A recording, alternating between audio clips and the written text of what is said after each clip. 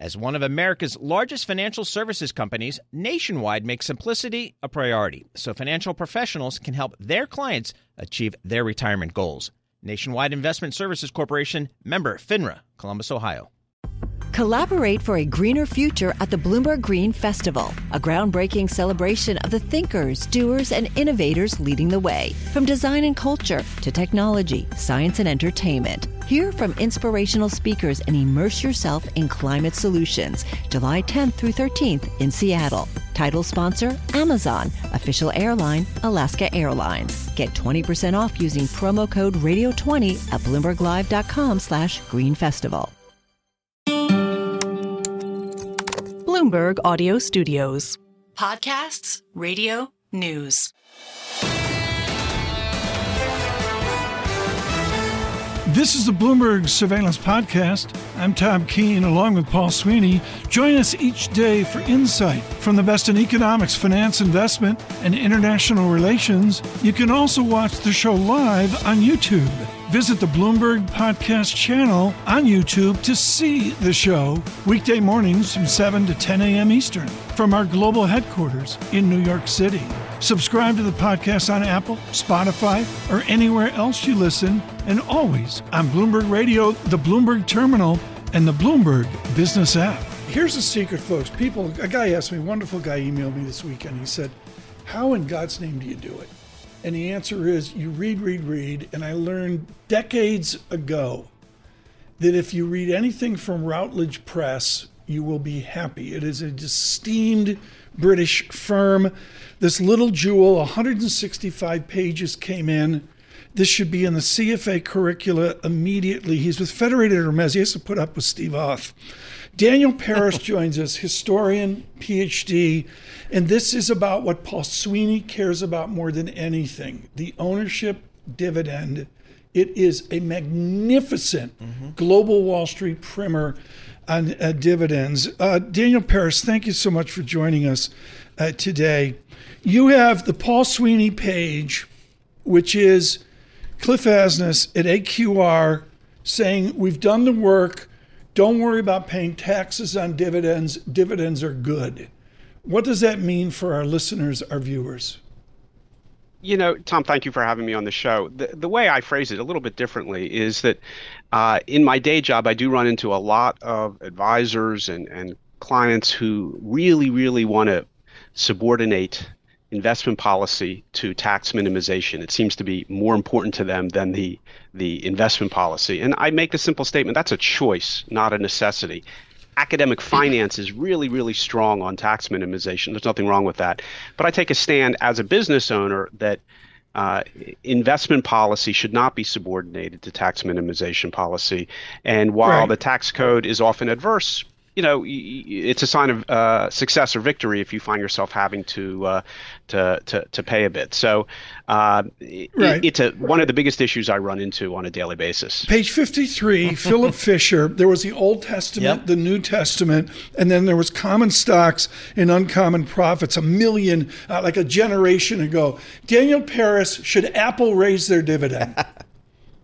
Yeah, the biggest pushback I get from this book, and Apple's a perfect example of that, is, listen, buybacks are fine.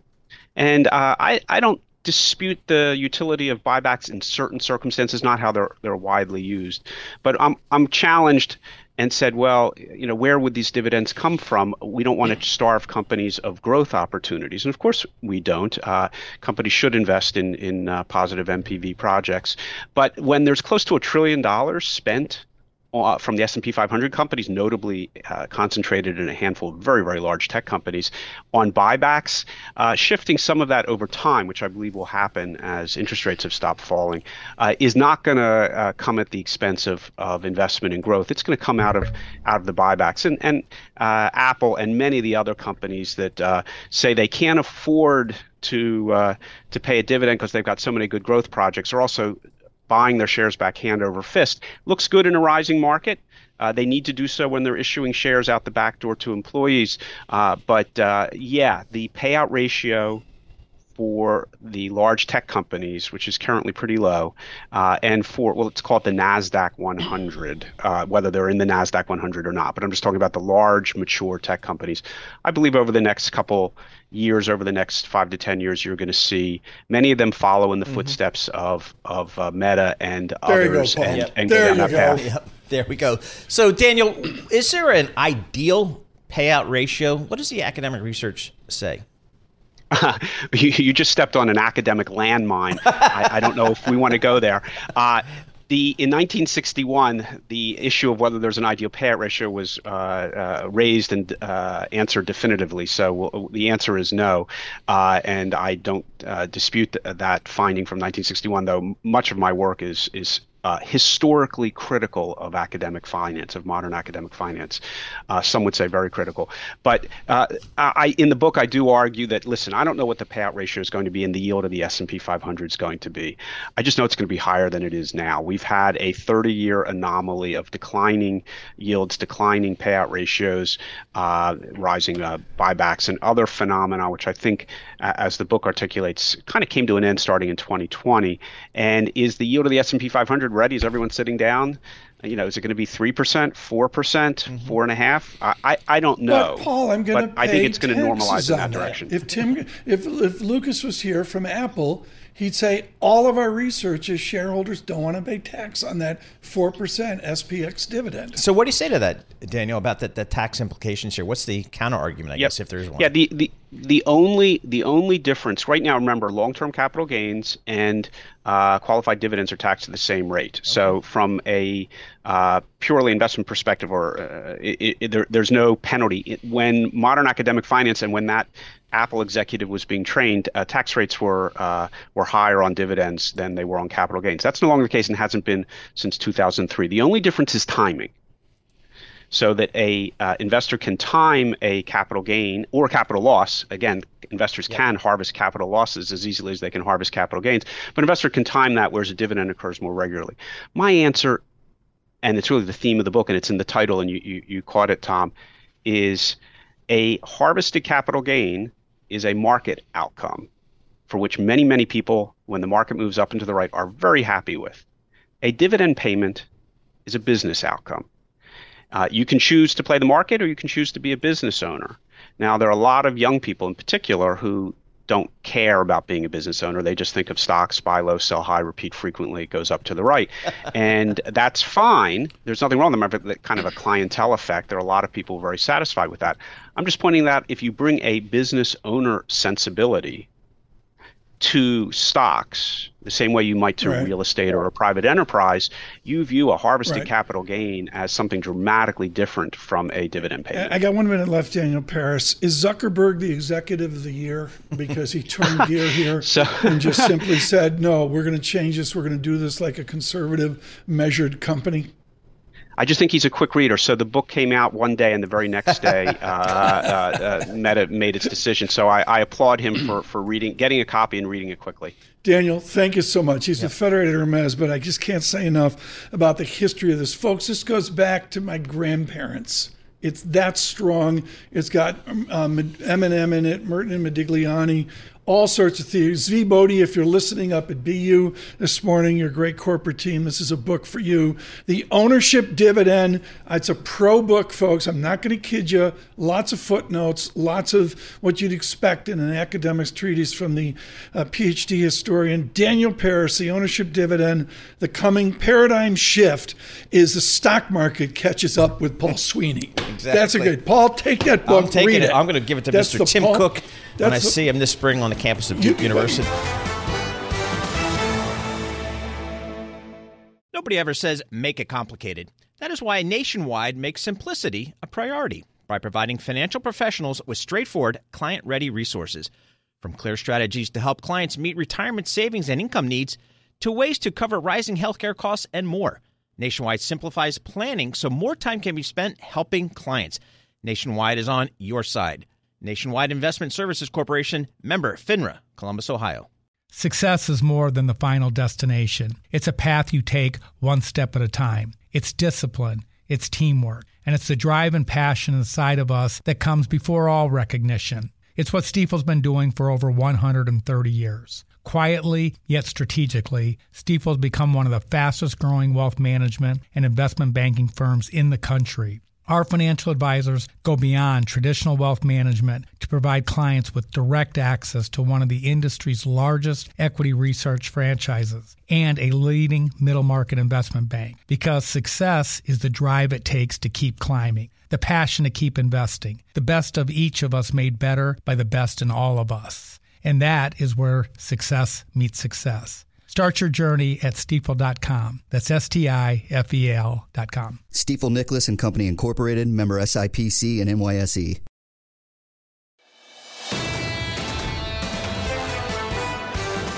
This is the conversation of the day. Flat out, I'm going to say, we're going to talk to Sarah Rappaport about Queen in the next hour. This is, without question, the conversation of the day. Patrick Armstrong believes in the frenzy. He says it's not a frenzy, and you got to own Amazon the rest. Yep. And what date matters? Here's the date that matters. Mark it on your surveillance calendar. May 24th, NVIDIA reports again. Patrick Armstrong, why do you own NVIDIA? Well, it's obviously a great company. It's the epicenter of everything that's AI, and it's not trading at a ridiculous multiple. Stock is up 400% over the last 14 months. Earnings are up over 1,000% over that time. It's at 32 times 12-month forward earnings, 26 times 24 months forward. So elevated multiple, great company, incredible margins, and it can produce as much as there is demand for its product. So I love companies with pricing power that basically set the price, and people are clamoring to get whatever they can from whatever it produces. Over the weekend, and thanks to shout out to Zero Hedge, who does a great service on this, they have the Goldman Sachs hedge fund buy side, long only, long short report. It's absolutely spectacular. Thank you for that service. And Patrick, it's simple. In the last X number of days, institutions have sold what Patrick Armstrong owns, and retail is bought what Patrick Armstrong owns. What's that signal to you? I don't know if it's a strong signal either way, but you always have an instinct to take profits on something that's gone up so much. But I just look at the valuations versus the price, and valuations aren't rising. It's the price that's rising for NVIDIA. So I'm sticking with it right now. You've got the earnings in May that you just referenced, but in March, the middle of March, they're coming out with their next generation chip, what that's capable of as well. And I think that's going to be a really important date, that you don't schedule that ahead after incredible blowout earnings unless you know you're going to really shock the market again and just basically create that momentum that everyone's clamoring for on the retail side of things. But it's not a 2000 type bubble. It's maybe the estimates are too high. That's a possibility. Basically, if another company comes in with a competing chip and then NVIDIA all of a sudden has to compete on price, they don't have to compete on price right now. But it's not a multiple story. It may be over-optimistic earnings estimates, but I actually believe those estimates. Listening to Patrick Armstrong, Neil Dutta at Renmac. Thank you, Neil, for getting off the Delta airplane. And Neil says it's simple. Consensus is wrong. He agrees with the optimistic tone that we hear from Mr. Armstrong. So, Patrick, in addition to NVIDIA, how do you feel about those other, big cap, magnificent 5-6 names, whether it's the Amazons, the Googles, the Metas? Do you have a similar level of conviction to remain long those names here? So I own Google, I own Meta, and those are companies that aren't trading at demanding multiples. They're trading at discounts to the NASDAQ, trading almost in line with the S&P, but they're growing at a faster rate. They're buying back shares at a faster rate, still producing a lot of free cash flow. You've got a lot of advertising risk with that, but you've got an incredibly resilient consumer, and I think advertising is going to continue to drive revenue growth for those companies. So I own both of those. I own Amazon as well, which is, again, a play on the U.S. consumer that's just very strong. All right, so Dow component. I know. Exactly. Yeah, Dow, you're exactly right, Tom. Dow component today. All right, so Patrick, you and Tom, you're both long, the big tech names that have been working. Both of you guys are just clipping coupons. The rest of us are out there working for our money here. How about energy? What do you feel about energy? I'm looking at WTI crude here. It's $76 a barrel. How are you thinking about the energy space? I like the oil and gas companies for a number of reasons. I think you get an inbuilt geopolitical hedge against unfortunate events that might be happening in the Middle East, or with Russia, or the war expanding in the Middle East where more sanctions come on Iran, things like that. But if you look at the futures strip, spot prices for WTI are the same as they were 6 months ago and 12 months ago, but the longer dated contracts are up 30% over that time. So oil and gas stocks are flat over the last 12 months, but their implied profitability based on the futures strip going out the next 10 years, that part of the curve has really jumped higher. And I think the companies aren't really reflecting that higher for longer crude prices. And I do think they'll start to move that way. So it's interesting here because we're looking at, the supply and demand out there for energy. And again, I'm not sure what's driving this thing. Is it the supply side of the equation or the demand side of the equation? But I guess if you feel like the economies in the U.S. are going to remain strong, that would suggest maybe higher oil. Is that how you think about it? I'm not sure if it's going to be higher, but the bull case on oil and gas companies don't need higher oil. They need oil to maintain these prices because right now the cash flows they're producing are incredible, and they've paid off a big chunk of debt over the last 12 months. They've bought back shares, paying dividends as well, and all of those things are boring compared to the technology companies, but the market is going to re-rate as you see persistently high crude prices based on growing demand and supply not quite keeping up, basically. There's not been enough CapEx to probably deliver the new supply that's going to be needed to meet demand. What shorts have been working for you guys, Patrick? So you talked about the auto companies. We're short Rivian, we're short Ford, and yeah, I love companies that have pricing power. I hate companies that are market takers of price. And unfortunately, if you're an EV producer, there's still demand for what you're producing, but you've really got to compete on price. But the truck looks really cool, though. Incredible products, but I've yet to see a positive review. Seriously. Yeah. I mean, Lisa took one for a test drive this weekend. Lisa, what do you think of the Tesla, the car? The cyber thing? Yeah. What would you feel like you're out of a version of Mad Max? No, we're not done with Patrick. We're just going to Lisa to talk, Cybertruck and all that. Patrick, I want to ask you a pro question. You got your own Plurimi Capital now. What would you do as a portfolio manager if they said, Patrick, you own 13% in Meta, you own 10% in Amazon, you got to lighten up based on prospectus? How would you respond to that? Well, in our usage funds, we do have those restrictions. In Europe, there's a 5-10-40 rule, meaning you can only have 10% in one position. But with global mandates, that's more than enough for me anyway. In a U.S.-centric mandate, you might start to feel constrained by those kind of things. I'm happy to run in a global mandate less than 10% in those kind of stocks. So I don't want my portfolios to be one stock bets. A client can do that themselves, but we manage a 30-stock portfolio. So that's not a constraint for me, really, that I worry about. So, Patrick, what's aside from the big tech here, are there any themes that you're playing here in 2024 and beyond? So we like the big cap tech, we like energy, Novo Nordisk, Eli Lilly, those are the other market darlings that I still think make very good sense. You're right, all the good spots there. Tech and weight loss. I can't say enough the value of talking to Patrick Armstrong. Look for his work, often quoted in essays in the Financial Times as well. Patrick Armstrong, thank you so much for Plurimi Wealth, their Chief Investment Officer. Societe Generale, great offices in Paris, man. I was there. Love those offices there. Subhadra Rajappa joins us. She's head of U.S. rate strategy for Societe Generale, or as the old school, we call it SocGen.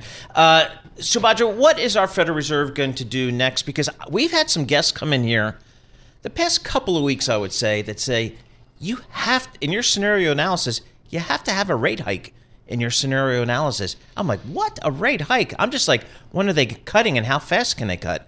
Is there a scenario where maybe they think about pushing rates up a little bit? I don't see that scenario, at least as of now. Perhaps the off chance that we see a sharp rise in geopolitical risks leading to supply chain disruptions and the economy remaining resilient under the circumstances could argue for a policy adjustment. But really, everything we've heard from our Fed speakers so far has been that yields have peaked. Yep. So we're looking towards perhaps, if anything, if the economy remains strong and resilient, that they might cut rates later than the market expects. Okay. And less than the market expects, but not necessarily hike from here on.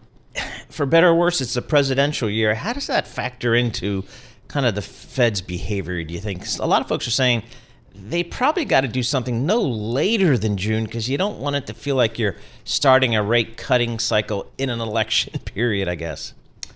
So Powell has told us that they're not partisan in any way. They're not focused on the political scenario, and they tend to do what's right for the economy, and I do believe them in that. But that said, there is no precedence for the Fed cutting rates or adjusting policy just before an election. Right. So in some respects, that argues for perhaps a May or June rate cut, kind of get that process started, even though if they don't deliver on subsequent meetings, I think that they might space out cuts, but I don't think they'd take it all the way to November to cut rates. I want you to overlay your world into the equity melt-up we're seeing right now.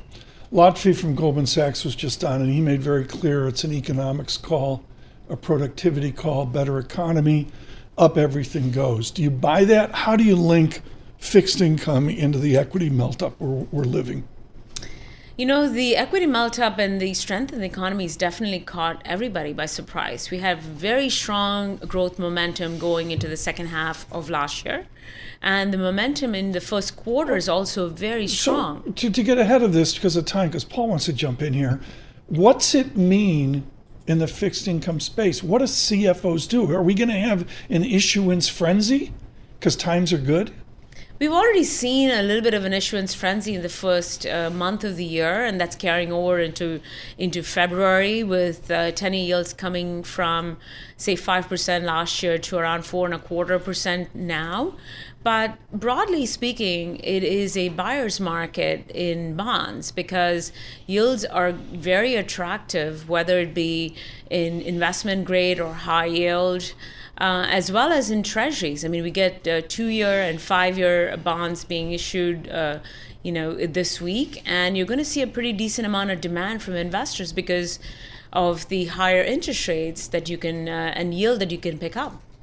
So I'm looking at a 10-year, like 4.24% here. Are we going meaningfully higher here, or do you expect rates in the back half of this year to come down as we look at our yield curve? I do expect rates to come down gradually during the course of this year. I think that 10-year yields around 4.25% is a buy, in my view. Ooh, nice. Investors are going to be looking at 2 years around 4.75 and 10s around 4.25 as a buying opportunity. And every time bonds sell off, I see the buy the dip mentality come in and put a cap on how high yields can rise.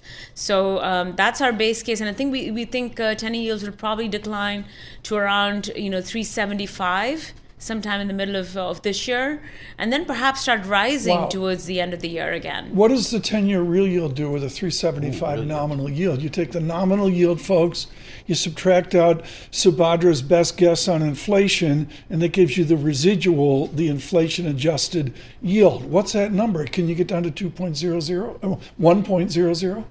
So 10-year yields around 10-year real yields, I should say, around 2% or higher is again a buying opportunity over the long run because inflation expectations aren't really moving that much. 10-year break-evens have been anywhere between 2 and 2.5%. Right. So you have a 3.75 nominal, right? You just said that. Yeah. Where does the 10-year real yield end up? It's going to probably be about 2% lower from there.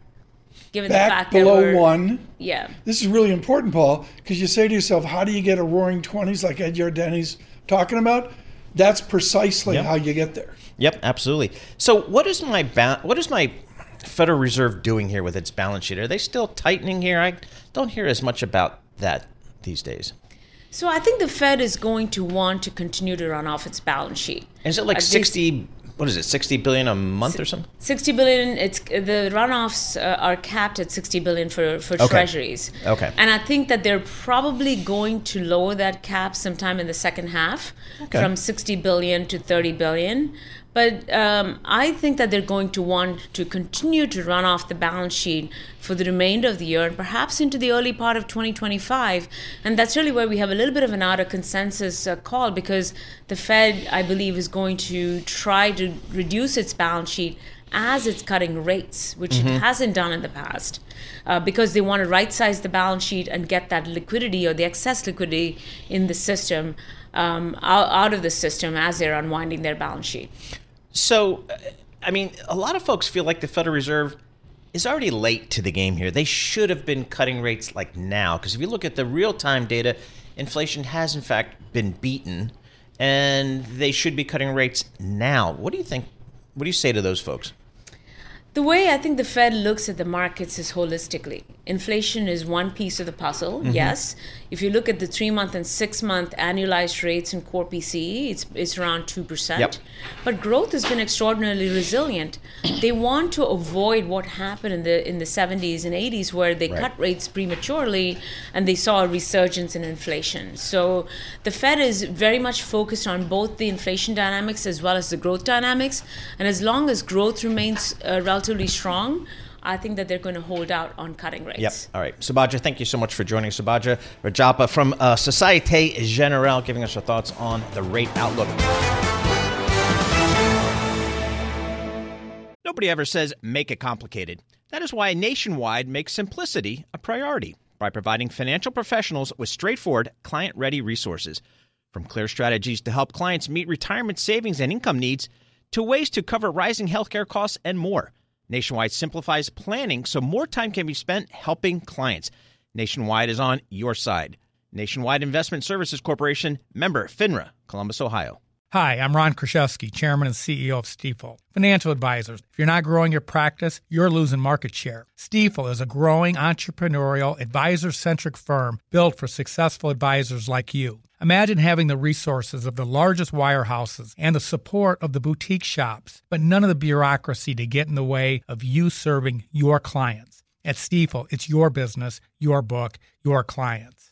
I always tell the advisors we're recruiting, I want you to come to Stifel and double or triple your business. Most of them laugh and shake their heads, but I'm serious. Don't take it from me. Take it from Stifel's #1 finish in J.D. Power's 2023 U.S. Financial Advisor Satisfaction Study. So, there's a reason why 148 financial advisors joined Stifel last year. Come join us and find out why Stifel is the firm where success meets success. Visit www.choosestifel.com. Stifel Nicholas and Company Incorporated, member SIPC and NYSE.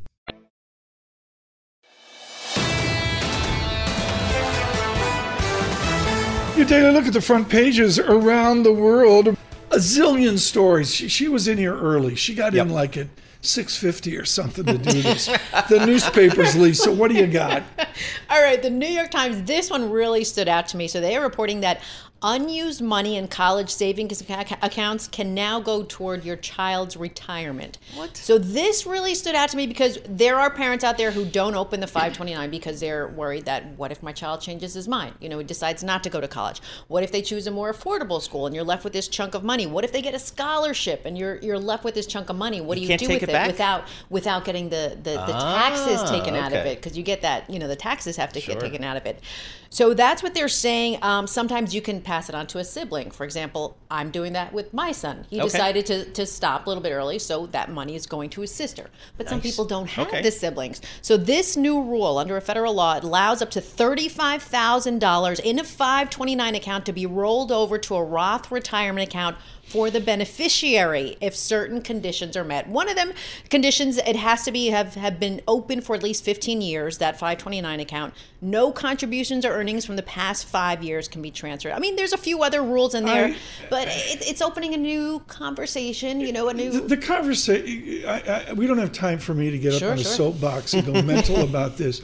This is the problem with ERISA back in 1974. Is the solution for legislators is complexity. It's simple. You put money aside for your kid, you're not going to use it, put it in the parents' retirement account because the parents can't afford to retire because they're raising the kids. That's a national issue that we have right now.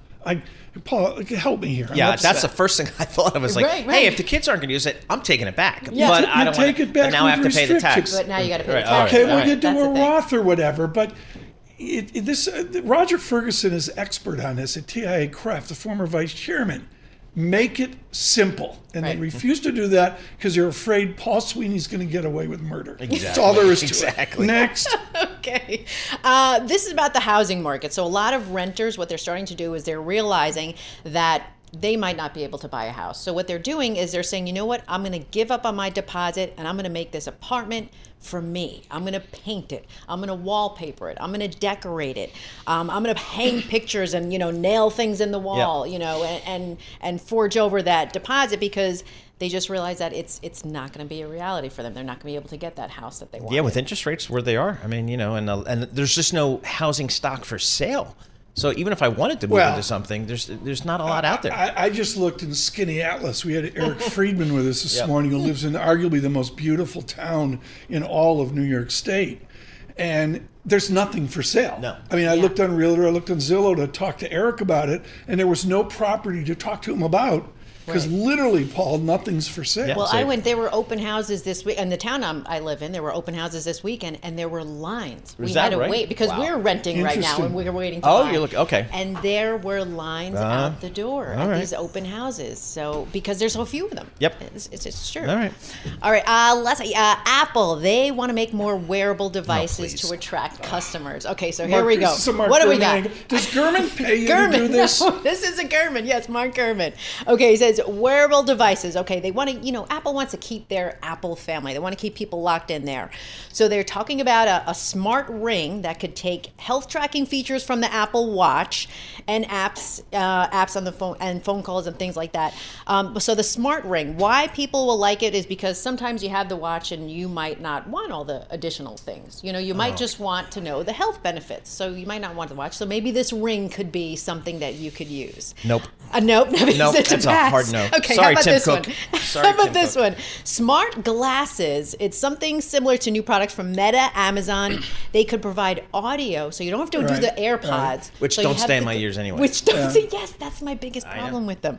And they use AI cameras. They can identify things around the world. So it's taking Apple that step closer to the, reality spectacles that you can wear all day. Right. So that's another thing. The regular glasses, not the Vision Pro, but the regular glasses. Lisa Mateo with our newspaper report today. Thank you so much. This is the Bloomberg Surveillance Podcast, bringing you the best in economics, finance, investment, and international relations. You can also watch the show live on YouTube.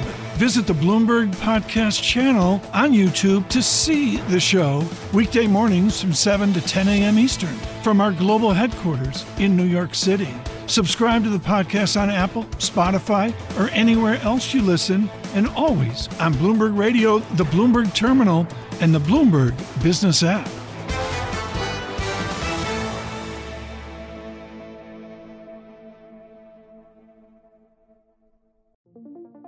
What could you do if your data was working for you and not against you?